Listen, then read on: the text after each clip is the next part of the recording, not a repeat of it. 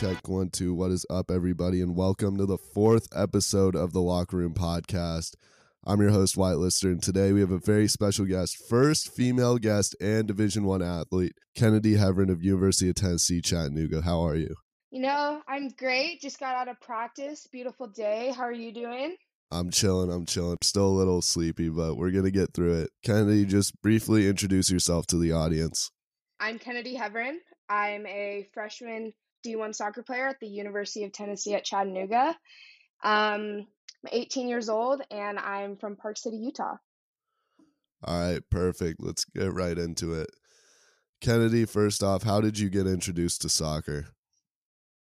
I feel like at a very young age, soccer is one of the most common sports people get into just because of the rec leagues and all of that. And Right. it was honestly very popular where I'm from back home. And the rec, I got introduced in elementary school, heard about it, and then my parents kind of just threw me into it, see if I liked it. I think everyone in our area pretty much played rec soccer at one point or another. It was something weird that almost everyone did, but yeah. So now, you were a ski racer up until the end of high school. How'd you get introduced to ski racing? Skiing, same kind of thing. Coming from a ski town, that's just like a thing people did, whether it was for fun or competitive. But my dad threw me into ski school. I was pretty advanced for my age, and my coach at that time, or my instructor, he was like, he was like chatting to my dad and asked if I'd be interested in ski racing since I loved going fast. I loved going down the hill. I was good with my edge work. I was good with my technique, stuff like that. And again, my dad kind of just threw me into it one day and fell in love with it. For sure. So then your dad's a former football player at Michigan State, right? Yeah, Central Michigan, Michigan State. Oh, okay. How did your dad develop your competitive nature, either when it came to ski racing or soccer? He's just a very competitive person, and I'm a daddy's girl, so I grew up side by side with him for the most part. So I wanted to be like him. I copied most of what he did, and he's always just had that competitive drive, and I kind of adopted that growing up. Like just even the little small things, we'd have competitions with who can eat faster, who can read faster. It's just kind of it was something small that grew up into something big. And so my entire life, I've always had that competitive passion, and I've always wanted to be the best I could, always wanted to win no matter what it was. So I think just growing up in a household like that really got me to to how competitive I am now. For sure. Do you have any specific stories about how your dad developed your competitive nature, like a specific moment you think of? Not really. There's so many. It's hard to think of like a specific one, but I think just like starting from a young age, and obviously you're born with that kind of drive. It's like something that's hard to just kind of to kind of just figure out on your own. Because me and my sister is completely different than I am. She doesn't have as much of a drive as I do when it comes to like competitiveness. So I think just like I said, growing up side by side with my dad just really helped me get to that. I think what it comes down to is a lot of these D1 athletes, and you can elaborate on this too, being born with a competitive nature is not something you can just develop. It's Right. more something you're just born with. So obviously, Exactly. you get that from your dad, with your dad being a former college football player. So it definitely benefits you as far as being an athlete. But what kept you interested in both skiing and soccer? Because obviously, if you want to play soccer at the level you are, you have to be playing pretty much year round. So how did that interact with ski season growing up? So I was interested in both because they were two completely different concepts. One was a team sport and one was an individual. So I loved the individual nature of it, Right. where it was on me at all times. But I also loved the team where I could do my best, but then it was a team at the end. Like we had to come together to win and lose and tie. But I think what kept me in, I was pretty good at both. Like I wasn't better at one than the other. So it was hard for me growing up to make that decision on which I wanted to do when I got to an age where I had to pick. And the older I got, when I was just starting skiing and moving my way up year to year, it didn't affect soccer as much because at that time soccer was pretty much just fall. Right. But once I hit like I want to say end of middle school, beginning of high school, that's when things got a little trickier because skiing, obviously, it's a high demand of you have to be there, you have to train. Same with soccer. And I was on for soccer, I was on a national team that traveled around the states. For that was our season for games. Yeah. That ended up being like in August. It started in August and would go to June. So it was harder for me because our games were majority in the winter, which was the same time I was traveling every weekend for ski races. And so I didn't really get to do as much soccer during the winter just because the two schedules conflicted so much. Right. I would be going I would have 5 a.m. trainings at first for skiing, 5 a.m. to like 2 o'clock. And most of the time we'd have like a lift or a conditioning right after that. I'd get home with enough time to change, eat, take a quick nap before I'd be driving an hour down to my soccer practice, which would usually be 8 or 9 to like 10:30, and I wouldn't be getting back home till 11:30, 12, and and it would just restart again basically. Right.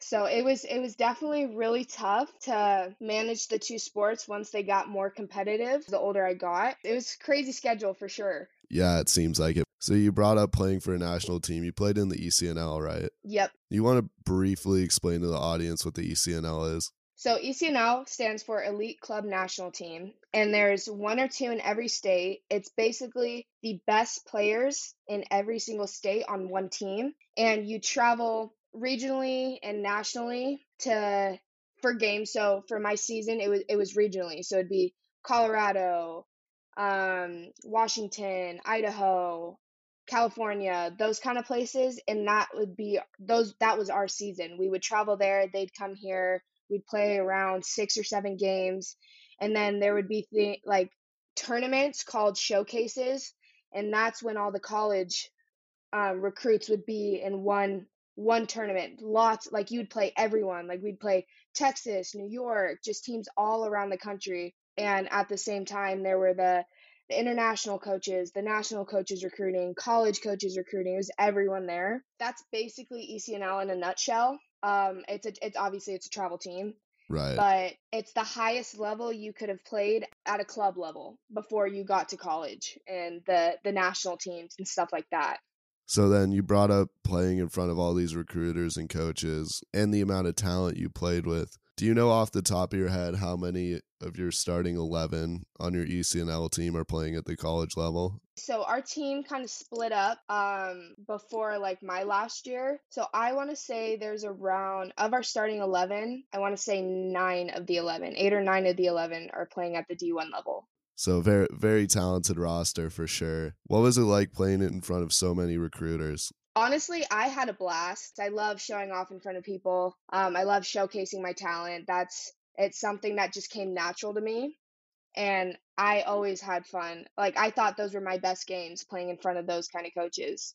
And I know some people like they get so pressured into having to do their best when those kind of coaches are there that they may not have the best games. But for me, it was like the complete opposite. It was almost relaxing when I had to play in front of them because it just came so natural. You know, moving up into high school, you went to the winter sports school, which isn't exactly a normal high school. How did that affect soccer? Honestly, it helped with my soccer a lot just because, so my school year, obviously, like you said, it was not a normal school at all. It was very small. Every graduating class was 25, 25 or less. There was no more Right. than 25. So it was very small, but our school year was April to November. So we'd get the 6 months off a year to train and travel and compete and stuff like that.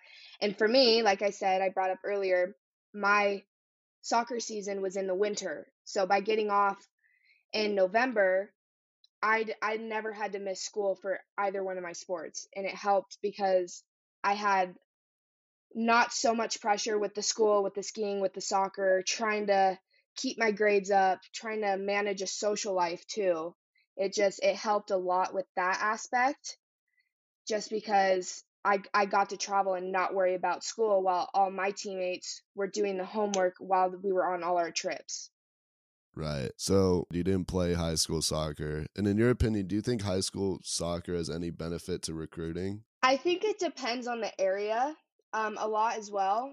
Um, Especially like California is like your prime recruiting for soccer, for Right. like national. That's their prime state to recruit from. High school, I do think have like it does have many benefits, and you can see that all across the board from different sports. I mean, for like Gatorade Player of the Year, like there's that for soccer, and a lot of the people on the national team, they got that and they got looked at because of those kind of accolades. And so I think it had a lot of benefit. Just for me, it was harder just because I was still doing ECNL stuff, and you can't play ECNL and high school at the same time. Yeah. So it was hard. I definitely, if I could go back, I would probably want to play 1 or 2 years of high school just to get the experience of it. Just because I all you hear all around that's like the most fun people have is high school that like sports.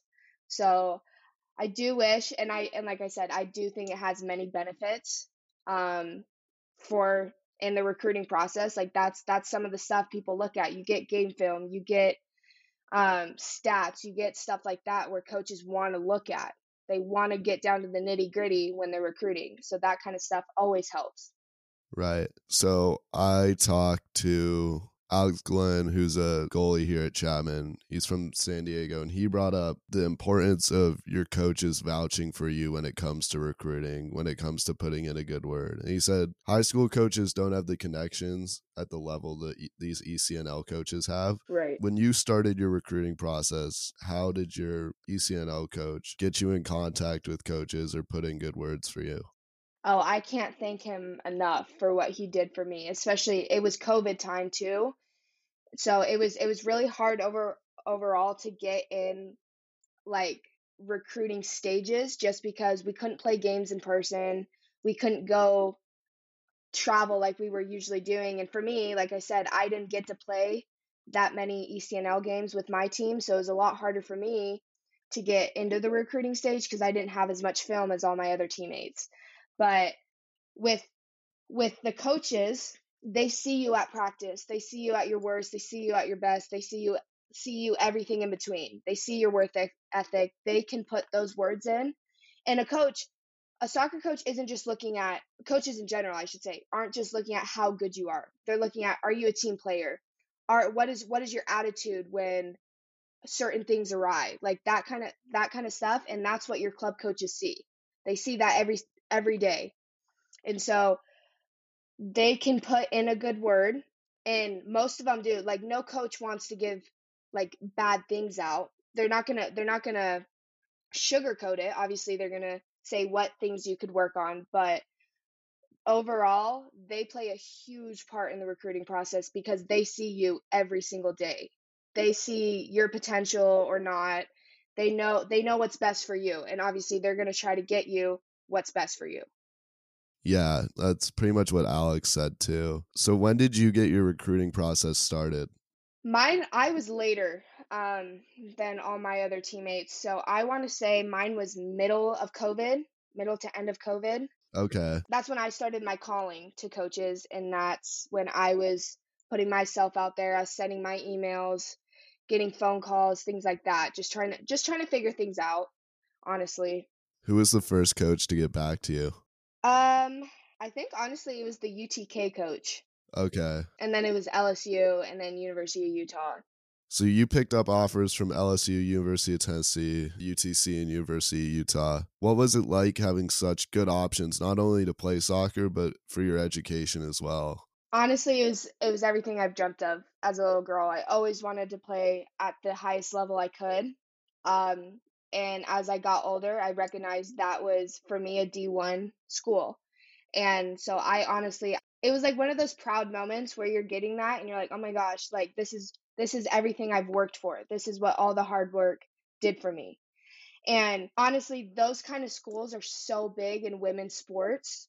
It's SEC. Those are huge schools. Pac-12 and SEC. They're huge divisions. And honestly, getting my first scholarship and recruiting from that, like, just it motivated me to want to be more as a player, to want to be more as a person and as a player. And they're great education schools, great, just all around, just awesome schools for education. Oh, of course. So, since you got your recruiting process started a little bit later, did COVID really have any effect on it or not really? Yes, only because I didn't get film. So it was hard for me to send film out. Like I was using film from a year and the year before that. Okay. It was harder because I couldn't get recent game film like my other teammates did because they were playing right before COVID happened where I couldn't. Okay. That would that's what I would say was like the hardest in the recruiting was trying to get the game film for the coaches that was pretty recent. Because no coach, obviously, you get better or worse year to year. So you don't want to send film out 2 years ago when that's not what you look like in recent time. How were you able to get coaches to respond to you when you weren't able to use film that's as recent as it was? I just sent, so I created a list of my top 25 schools. It was honestly hard because at the time I wasn't super familiar with colleges. Like it's something in high school where you're just like, oh, like that's in a few years. I don't really have to worry about it. Yeah, we all think about it. Yeah, but like in sports, like you kind of have to create like a map if you're trying to play at a collegiate level. No matter what level, you have to map it out. And for me, 25 schools, I thought it was going to be easy to pick from, and it ended up being so hard because my major, I am an exercise science major right now. I want to go into kinesiology. I want to be PT, AT, things like that. So I had to look at the schools that offered that major. And not every school offers a great program. So I had to look into things like that. I had to look into things like where's the area, where's where's a place that I see myself being 4 years. And it got harder as I moved down to 5, 10, 15. It got harder to pick the schools. So as I was picking schools, I would send out my emails. My parents helped me create an email where I had my background information, my skiing information, and then a highlight reel. And luckily, I had enough film where I could create one. And it wasn't not every part of the film was like from 2 seasons ago, so it was majority of the film was recent, which helped because then they could just see. And obviously, like I said, it's a highlight. You're not going to show like your worst moments, obviously. So for me as a forward, you show your goals, you show play by plays. They want to see if you're going to work back with the team. They want to see if you're going to defend. So those were the kind of things I had in mind. And obviously it's going to vary player to player, position to position. But I think my dad did an excellent job putting one together, and I think it helped a lot when I was getting responses back because every response was positive that I got back. Just and they should be, like a coach is, they're not going to say, oh, negative, negative, negative. They're going to point out your positives. And I think just overall having that film and having my skiing background information kind of interested a lot of the coaches because you don't usually hear soccer player and national level ski racer. Like that's not a combo you hear a lot. So I think it just intrigued a lot of coaches, and so I got the emails, I got the phone calls and stuff like that. So, when did you quit ski racing? Was it going into your senior year or was it after? It was going into my senior year of high school. It was harder for me that year because I was coming to an age where I had to make a decision. Like I had an offer where I could split my scholarship for skiing and soccer, and I thought that was great at first. I was like, "Oh my gosh, that's what I want to do. I want to be able to keep pursuing both sports."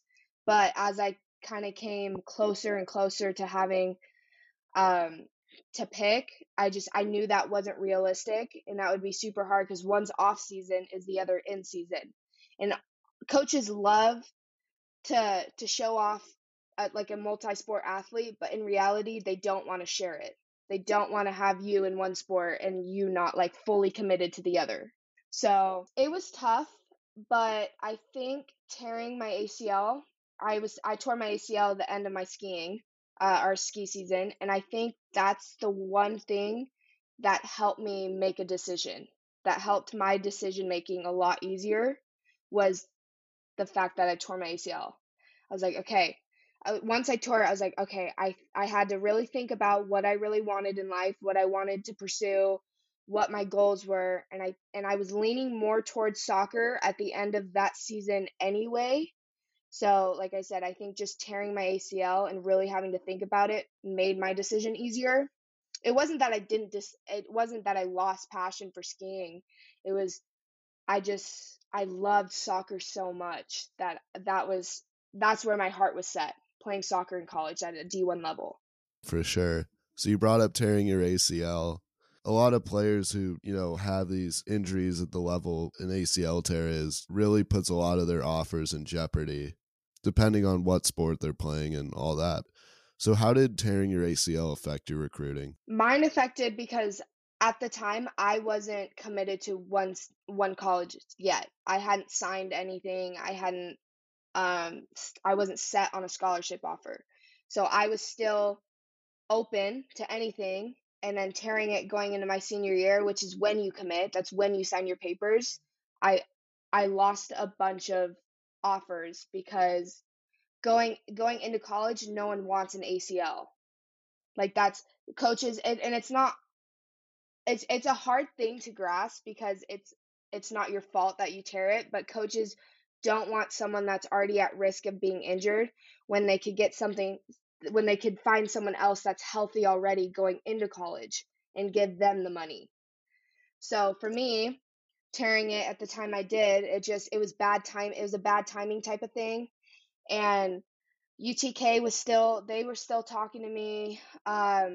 They stepped back a little bit though, just because they're like, well, we need to reevaluate. We need to see where you're at because ACL, it's not a minor injury. That's one that takes a whole year to recover. For me, it was 11 months, and you're not the same when you come back. It takes a while to come back. It takes a while to get your sprint back up. It takes a while to get your touch back up. It takes a while for a lot of different things. And that was another thing. I couldn't get to where I wanted to be when they saw me that second time, when they saw me play. I just that was my first game back.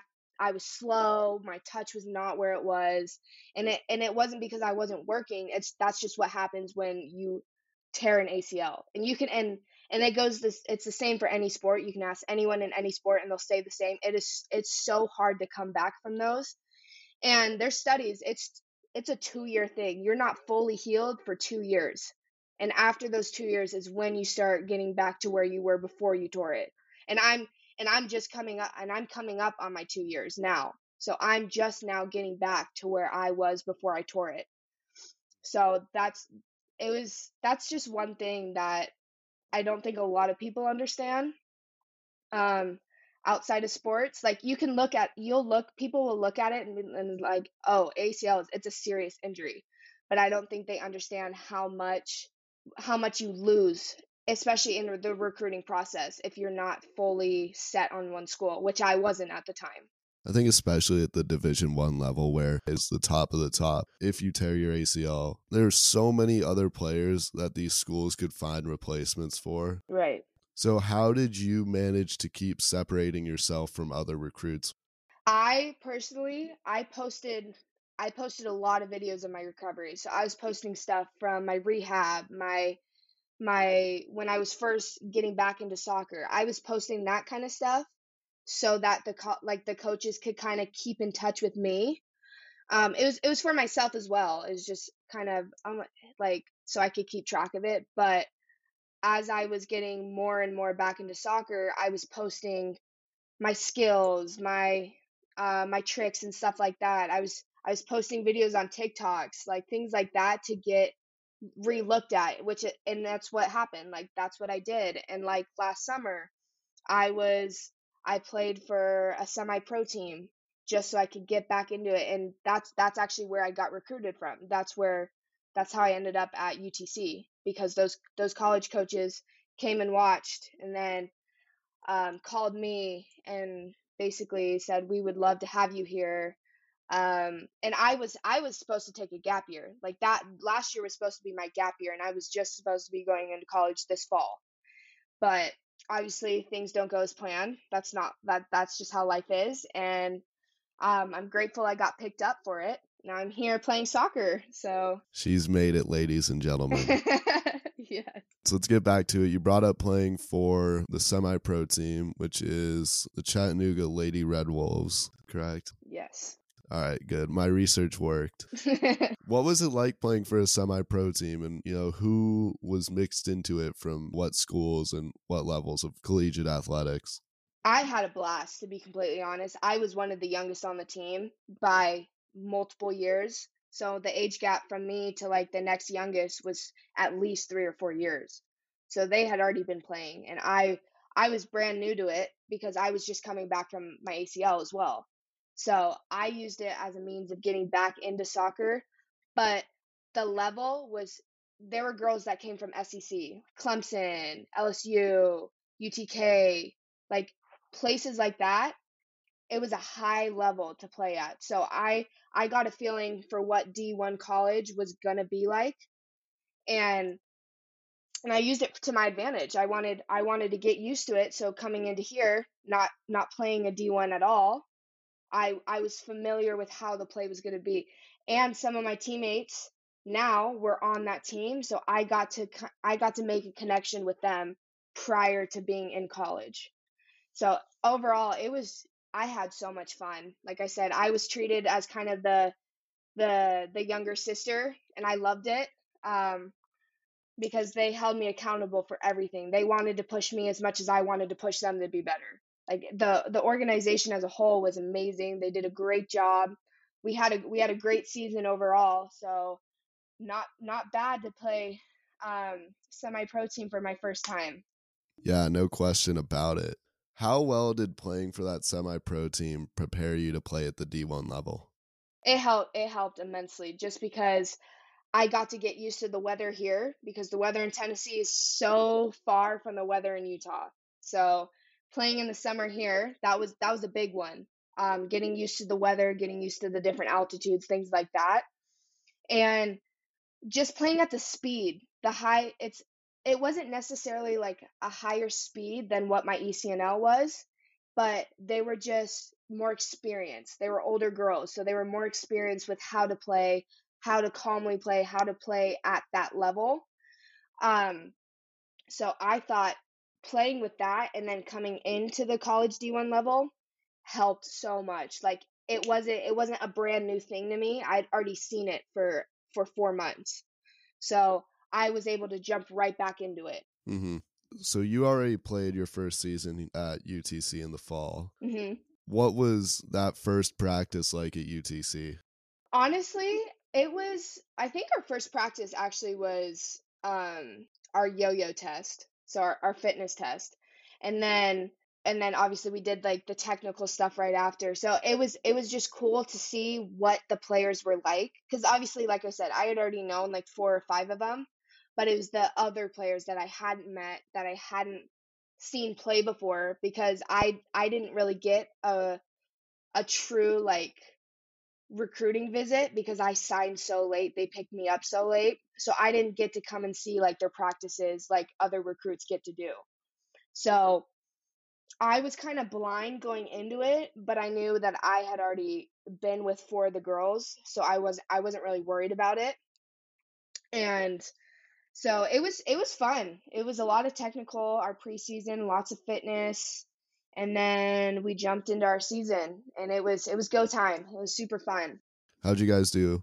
We got first in our conference. So Congratulations. thank you. It was the first time for a while that they've done it, and um, I was just happy that I was able to be a part of that, because it's such a special moment, like for any sport, even high school when you win states. It's the same kind of thing, like you did it. Like it was just one of those, you're like overly happy because you did it, but you can work harder and harder and harder. And like I said before, it's motivation. You always want to be the best. You always want to keep, because you don't want to be complacent. If you're complacent after something like that, then you're just not going to get better. Right. So that's how I always look at it.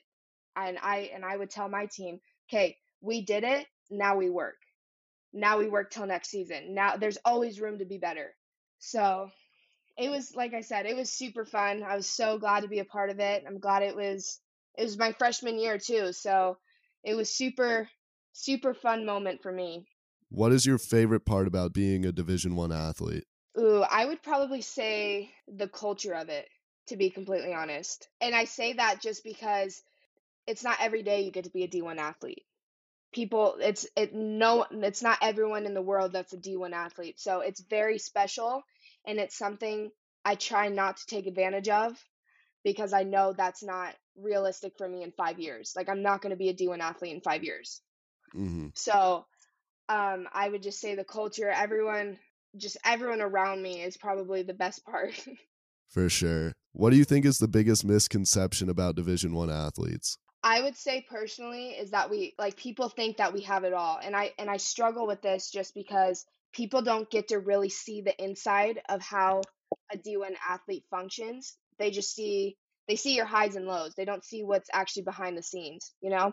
I've talked to a bunch of people that aren't athletes, and I asked them, I'm like, what do you think?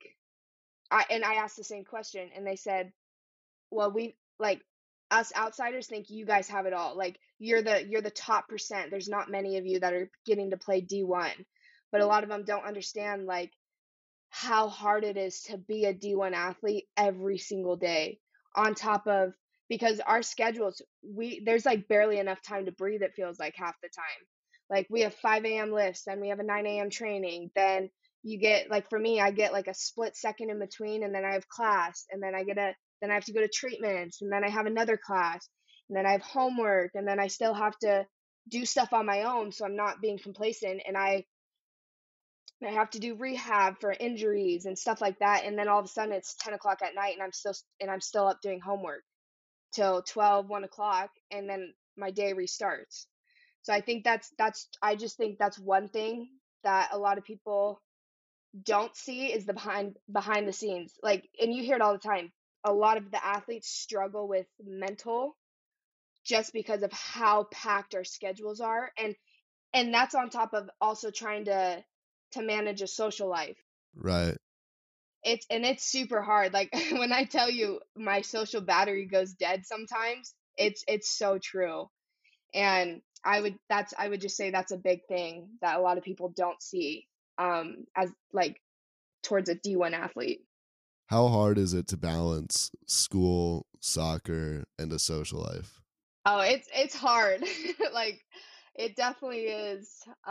It's super hard just because you're trying to be the best in everything. Like you're trying to get straight A's, you're trying to do good in school while also trying to give your 110% every single day at training, and also still try to have fun because you're in college, right? Right.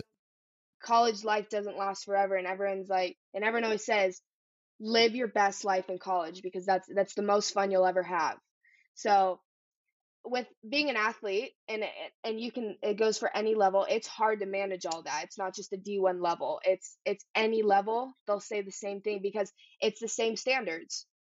You're just at different levels. You need to have good grades, you need to be always like 100% in practice, whether that's realistic or not. I don't think it is, because everyone has their off and on days, but it's definitely, some days are more of a struggle than others, but I think you just learn to manage it, and you just kind of learn to go with the flow. For sure. So you brought up the fact you're a kinesiology and exercise science major. hmm What is next for you when you're done playing soccer here at UTC? My goal has always been I want to go to the next level after college. I don't want to be done with soccer after college if I can help it. But that being said, if UTC is the end of my soccer career, I would love to go to PT school or AT school because I still want to be involved with soccer. And I think I got so interested in being an AT and a PT because of when I tore my ACL.